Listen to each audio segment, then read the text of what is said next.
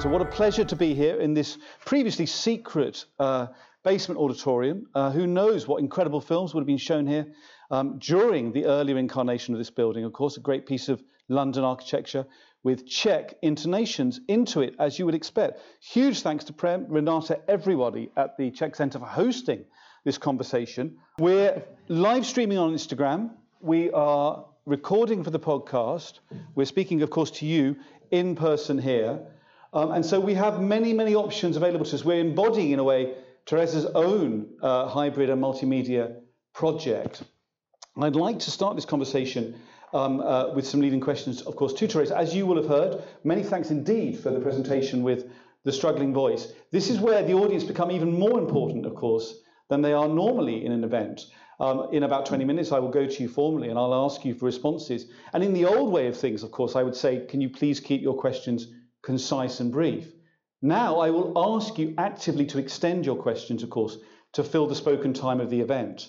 But we will reach a point when people engage with a major monologue about their own work that we have to ask that inevitable question, will you piss or will you get off the pot? And that's the point when the question is, of course, to be raised. We'll find out whether that moment is even encountered a little bit later in the evening.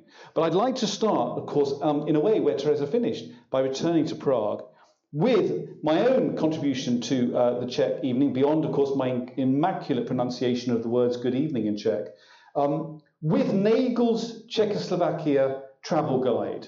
Now, this is an important guide if you were living in 1967, of which, of course, we're not. Some of us are still stuck there. I certainly am stuck in 1967, wishing I was in the swinging London moment, of course, of that year. But this is a wonderful guide to the wonders of Czechoslovakia as it then was, and to Prague. But you'll notice, if you're sitting in the front rows, that this should be returned at some point to the library at the Financial Times. Now, what's going on in the Financial Times is anyone's guess. But the point about this book, which in a way is to lead into the first question to Teresa, is that for me, certainly, and for many people in the audience, I guess, Prague is an incredibly magical, mysterious, and unusual city. And that, I think I'm fairly safe in saying, is also how you found it growing up, Teresa, yeah? You grew up without knowing formally that you were in a magical city with all sorts of incredible histories and lineages of occult activity and strange surrealist activity in more recent times. But you, in writing and filmmaking and image making in your earlier body of work, really engaged with the city that you grew up in, which you've now returned to. So given that we're talking about place, sensory encounter, and immersion experience of that place, could you give us a sense of what it was like to grow up in the late 70s, early 80s, in Prague, at a time when it was very much not what it is now, between states, as you mentioned about Trieste? What was your sense of the city, and what do you think it gave to you that has led perhaps directly to this body of work?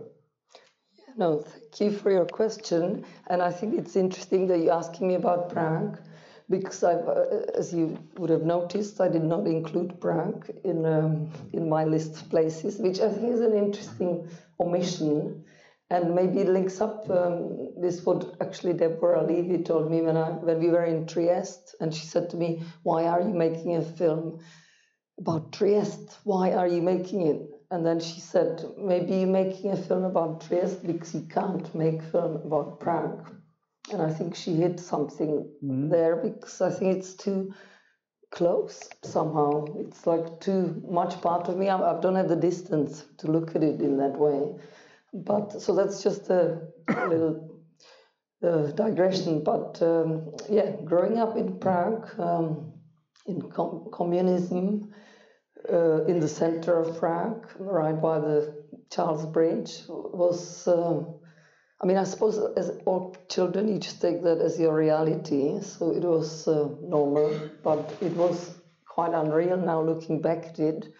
It was this most beautiful view of the castle. So it was just very, very sort of overwhelmingly beautiful, dark as well at that time, because everything was crumbling and run down and grey, and there were no tourists and no people, so it wasn't.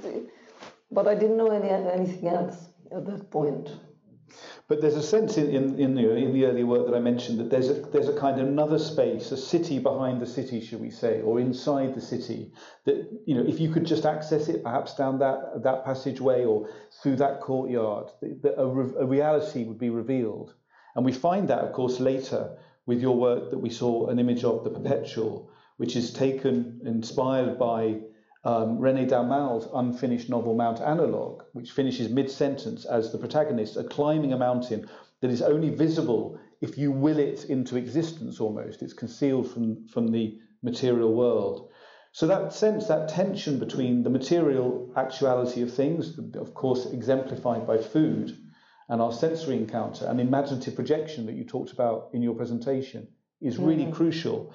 I mean, could you just sort of tease that out a little bit more? Because it seems to me that you're working in moving image, which itself promises, you know, to represent the world, but is also, of course, completely intangible. You can't hold it. Yes. And I think that paradox, of course, that was the beginning when I did my PhD, looking at how tactility can be evoked through audiovisual medium. That was kind of, like a paradox, like you say, it's actually intangible. So actually the media I work with is not multisensory in that sense, but you can evoke it and you can use the imagination. And I think that's what maybe links with this idea of Prague and imagination. It was a great childhood to have, to grow your imagination, because it was full of history.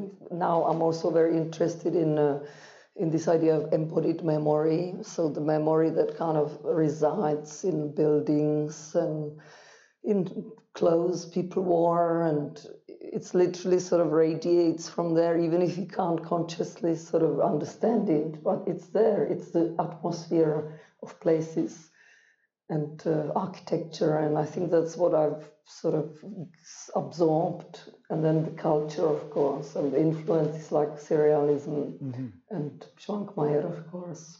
No, well, thank you for mentioning Schwankmajer. Thank you, because he's such an important figure, of course, for you, but also in wider world culture. But he's also embodies, as you do, of course, this very distinctive meeting of larger cultural themes and trends around, the medium you work in and some of the objects of your attention, with this very particular Czech focus, which is really distinctive in his work, and of course in your work as well. So, without wanting to push you too much on this idea of the original place that you are from and to which you have now returned, do you think indivisibly of yourself as a Czech artist, or do you think of yourself as an artist who's Czech? I don't know. It's very difficult. I think I can't just be Czech now after 30 years here. But I think, on the other hand, I think this sort of childhood influence is like fundamental, isn't it? Like you can't undo that. So I think of probably more that than, I'm probably more Czech than anything else. And in terms now of thinking about this triangulation, which you very clearly laid out between place, the senses, and food. Food, of course, comes from place. It literally, is incarnated out of a particular location. And our senses encounter that and, of course, constantly encounter the place that we find ourselves in. Now, that triangulation was not necessarily inevitable when you first started making this body of work. You moved, of course, to food later on. But do you think now of that relationship as indivisible from your ongoing larger project? Can you break those elements down and still think of them discretely? You mean the food and the food, sensory encounter and place. We're thinking about place particularly tonight. Yes. But they also have very different and obviously, potentially lifelong projects, around them that you could follow. But now you've brought them very distinctively together into I use the word triangulation, which of course is a geographical way of thinking about place. And I think it is, for me, they come together. I'm not really like food in itself. I'm not someone even who cooks myself. So I'm interested in it from a sort of imaginative sense. As a kind of, again, like an alien almost looking at something. It's not a utilitarian kind of function of like, I just want it because I'll eat and because I'm hungry. It's actually, I sort of look at food because it looks amazing, and I can zoom into it, and it looks like a whole world is in there, and I just get absorbed. And like you say, and then landscape, like the workshop that I want to run in South Bohemia, it's about paying attention to the landscape through all the senses, and then of course the eating will be part of it, but it will be again this idea of paying attention to what we're eating because it comes from the landscape, and it's nothing new, but it comes, for me, it's from this sort of sensory angle. Thank you very much. And let's think again what you've just been saying and what we've seen in the presentation about the idea of scale, because you play really successfully with scale. In some of those images, it was very hard to tell which scale operation we were part of there, whether on the plate or, in the mountains. Now, that's a real pleasure, obviously, to view and to encounter as an audience member. But obviously, as you said a number of times, for you as a maker, really fascinating. Now, given that you've worked through this idea of scale, do you think of the world now in a fundamentally different way from when you say you started this project, that we're having encounters with reality, but at whichever level, whichever sort of tier or stratum we enter the real, we're seeing again, versions of what we would see at different levels of the encounter? Yeah, I mean, I think the scale for me is very important. Because it links directly to the imagination again. It links to me to Gaston Bachelard's Poetics of Space, and this idea of childhood. The children are able to play with very small things, and I think we've become often sort of obsessed with like monumental stuff now, and things have to be big to be impactful, and actually it's the miniature it's like a sort of infinite space that opens up, and I found it in the lockdown, in the pandemic, because I lived in this very tiny flat, sort of really feeling claustrophobic, that I got obsessed with miniature plants. I was buying like bonsai, and I was making this like a miniature garden on my desk because that's the only garden I could have, and that's how I tried to escape from the claustrophobia of household.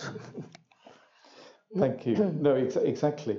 Now let's go back to where you have been for obviously many, many years, which is where we are now in London. And what appears on the surface to be a very, very different work, the one you started the presentation with, Wormwood. We're a long way from the garden, shall we say, the actual metaphorical garden. We're finding traces of nature wherever we can, in weeds, in the cracks in the pavement and the industrial landscape. But there you really have made, again, a major encounter with your themes, but radically transformed. I wonder if you could just, again, take that a little bit further for us with Wormwood, because Wormwood itself is a very charged title that comes with all sorts of connotations, and it's not by any means an accident. And so when you first encountered that landscape, realised what was actually sort of just beyond you at the end of the street or the next street along, suddenly there was this opening into, a world to be discovered. What was your first sense of that, and then how that developed?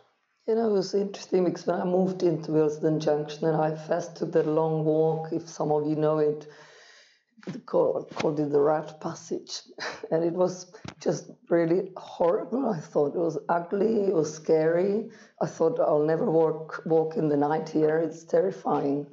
And then, of course, as you live somewhere, you start to get familiar with it, and I actually started to really like it, and I started to like the fact that it was industrial and kind of, you'd call it ugly in some sense, it was polluted, but it had this sort of sense of space and openness, a kind of open landscape with these wires and cables and train lines.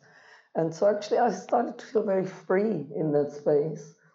And so it really transformed the relationship very dramatically, to the point that now if I'm in London, I want to go there. I want to actually go and have a look, which I would never even dream of before. And then, of course, these sort of repeated walks with Steve, looking at things very close up, discovering these sort of bits of nature coming out between cracks in the wall.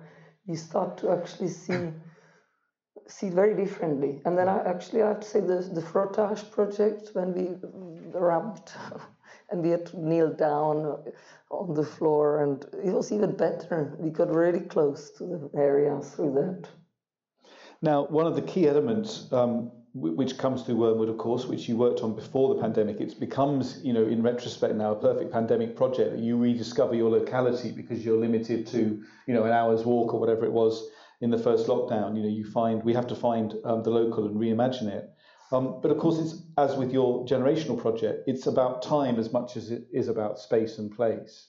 And 10 years now with the family project, but obviously a number of years with all of these, and often with the single work. Wormwood was, constantly regenerating project that took a number of forms.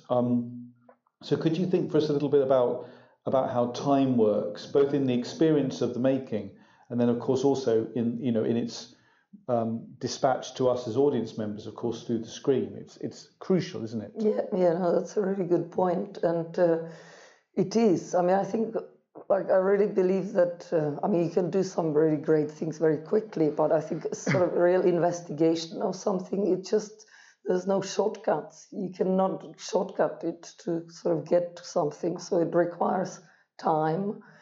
And even though I'm normally very impatient, I think by doing this sort of creative process of just going there and repeating things, it's been very revealing, and it's sort of because it's constantly in a flux. It's sort of constantly changing. It's in the same way with my 4 generations, that the meaning that the film has now will be different in 5 years. And I don't know what the meaning will be in 5 years. And I like that. I like this sort of unknowability of it, because I think what I've realized that I'm not interested in having answers. I think I can't set out on a journey and know where I'm going. I think what I'm interested in is discovering things, and that's what these time-based projects allow me, because it's like a thinking process.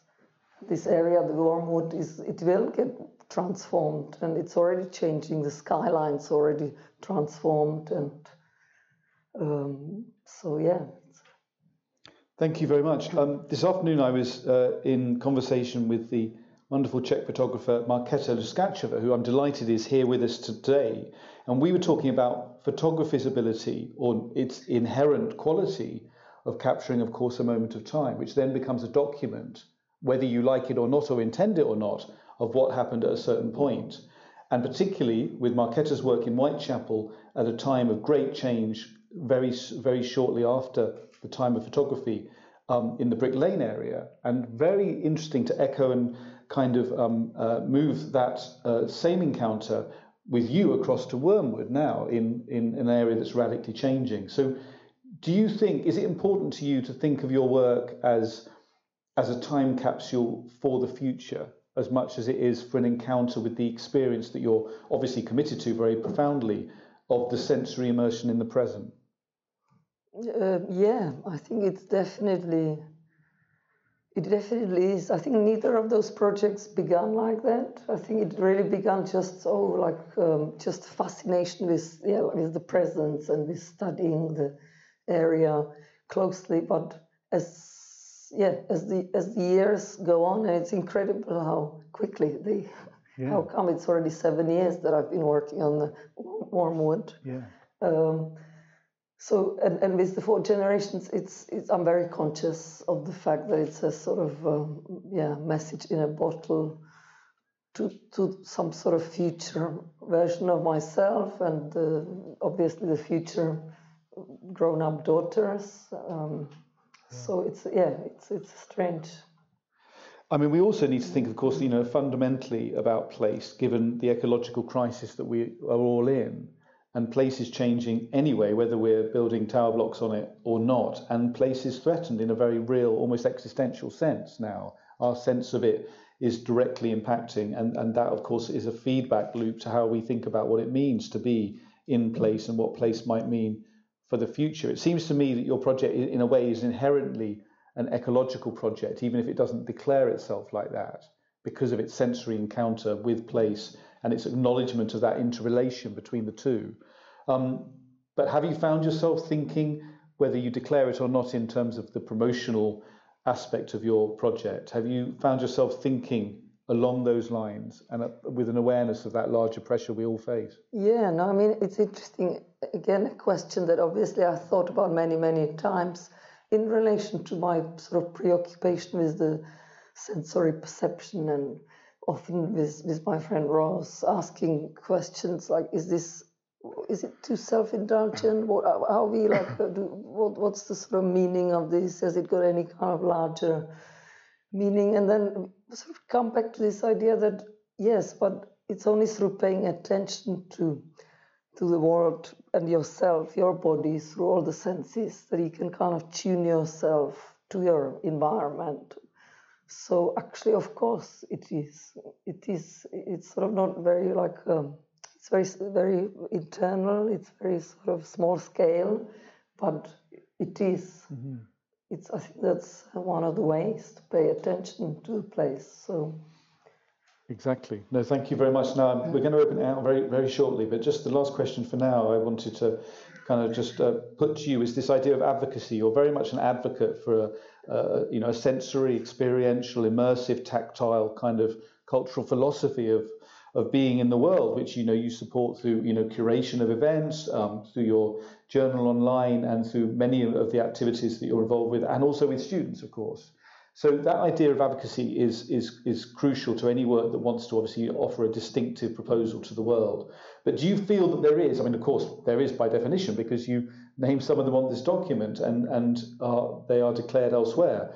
But is there a growing sense that this body of inquiry is something shared internationally? Do you have an idea that the tactile, sensory, possibly led by food, is part of something larger than your own body of work? I think definitely this. Obviously, I'm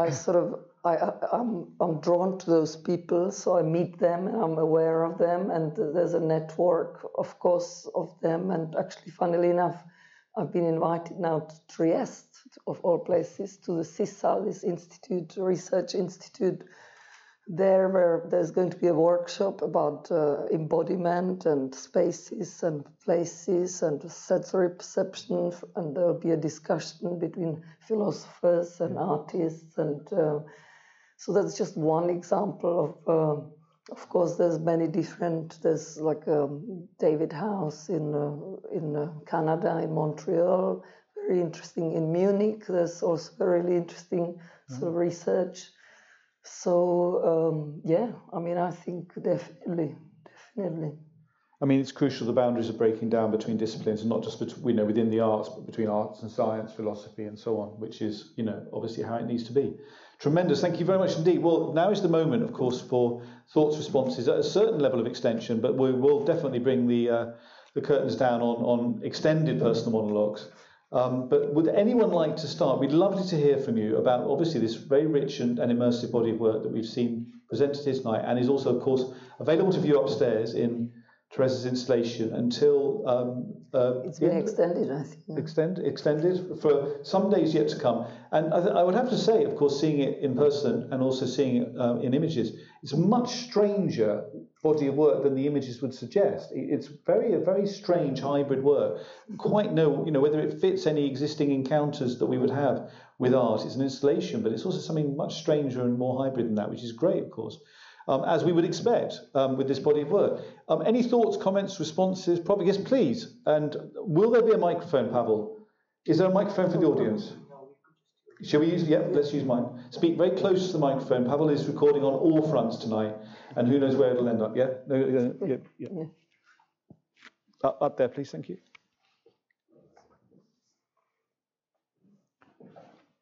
Hi. Thank you very much for that. I was so much, but I would like to start just from something you said about Wormwood and how you're now somewhere else, but you're still working on this project and you intend to go back. And then it struck me that it's disappearing in more than one way now, because for you, of course, it's disappearing as what it was since you've moved back to Prague, and your sort of quotidian physical embodied encounter with that area hasn't necessarily transformed. So I was curious, and from a very personal perspective, how does it feel to encounter this new way of disappearing of a place, when it's not your familiar place any longer? How do you re-encounter it?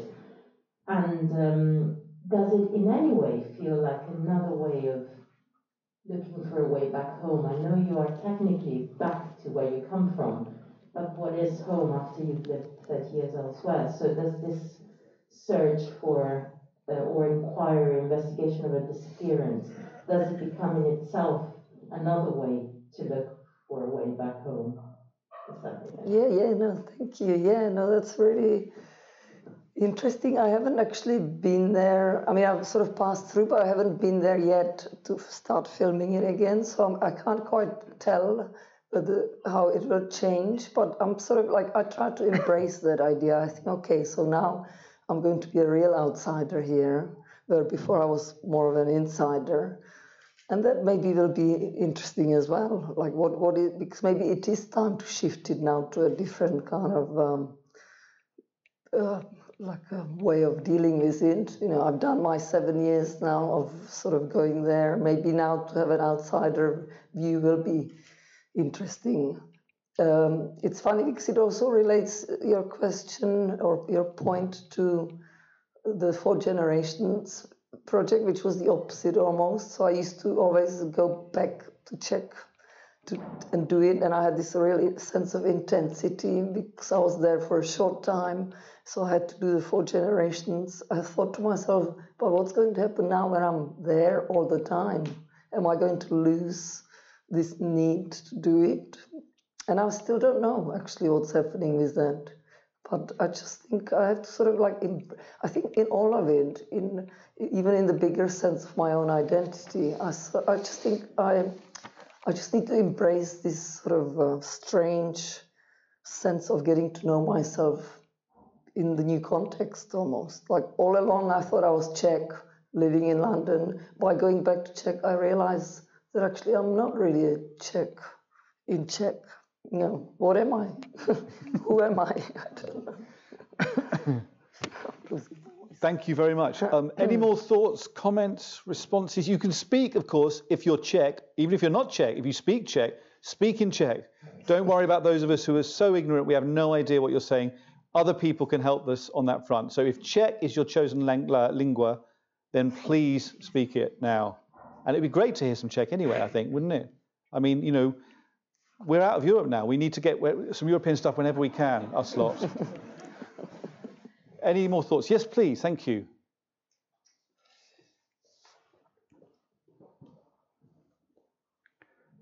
Hi. I was really interested in what you were saying about the South Bohemian landscape and the way in which it has some sort of special heightened sensory sort of thing for you.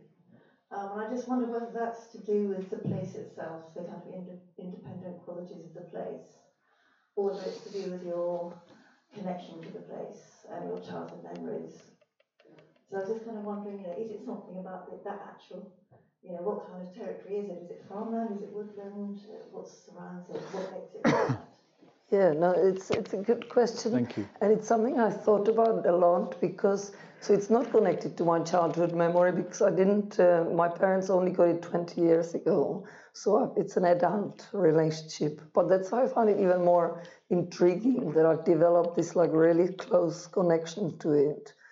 And then at some point, actually, I saw a documentary about about a sculptor who lives somewhere, spends time nearby.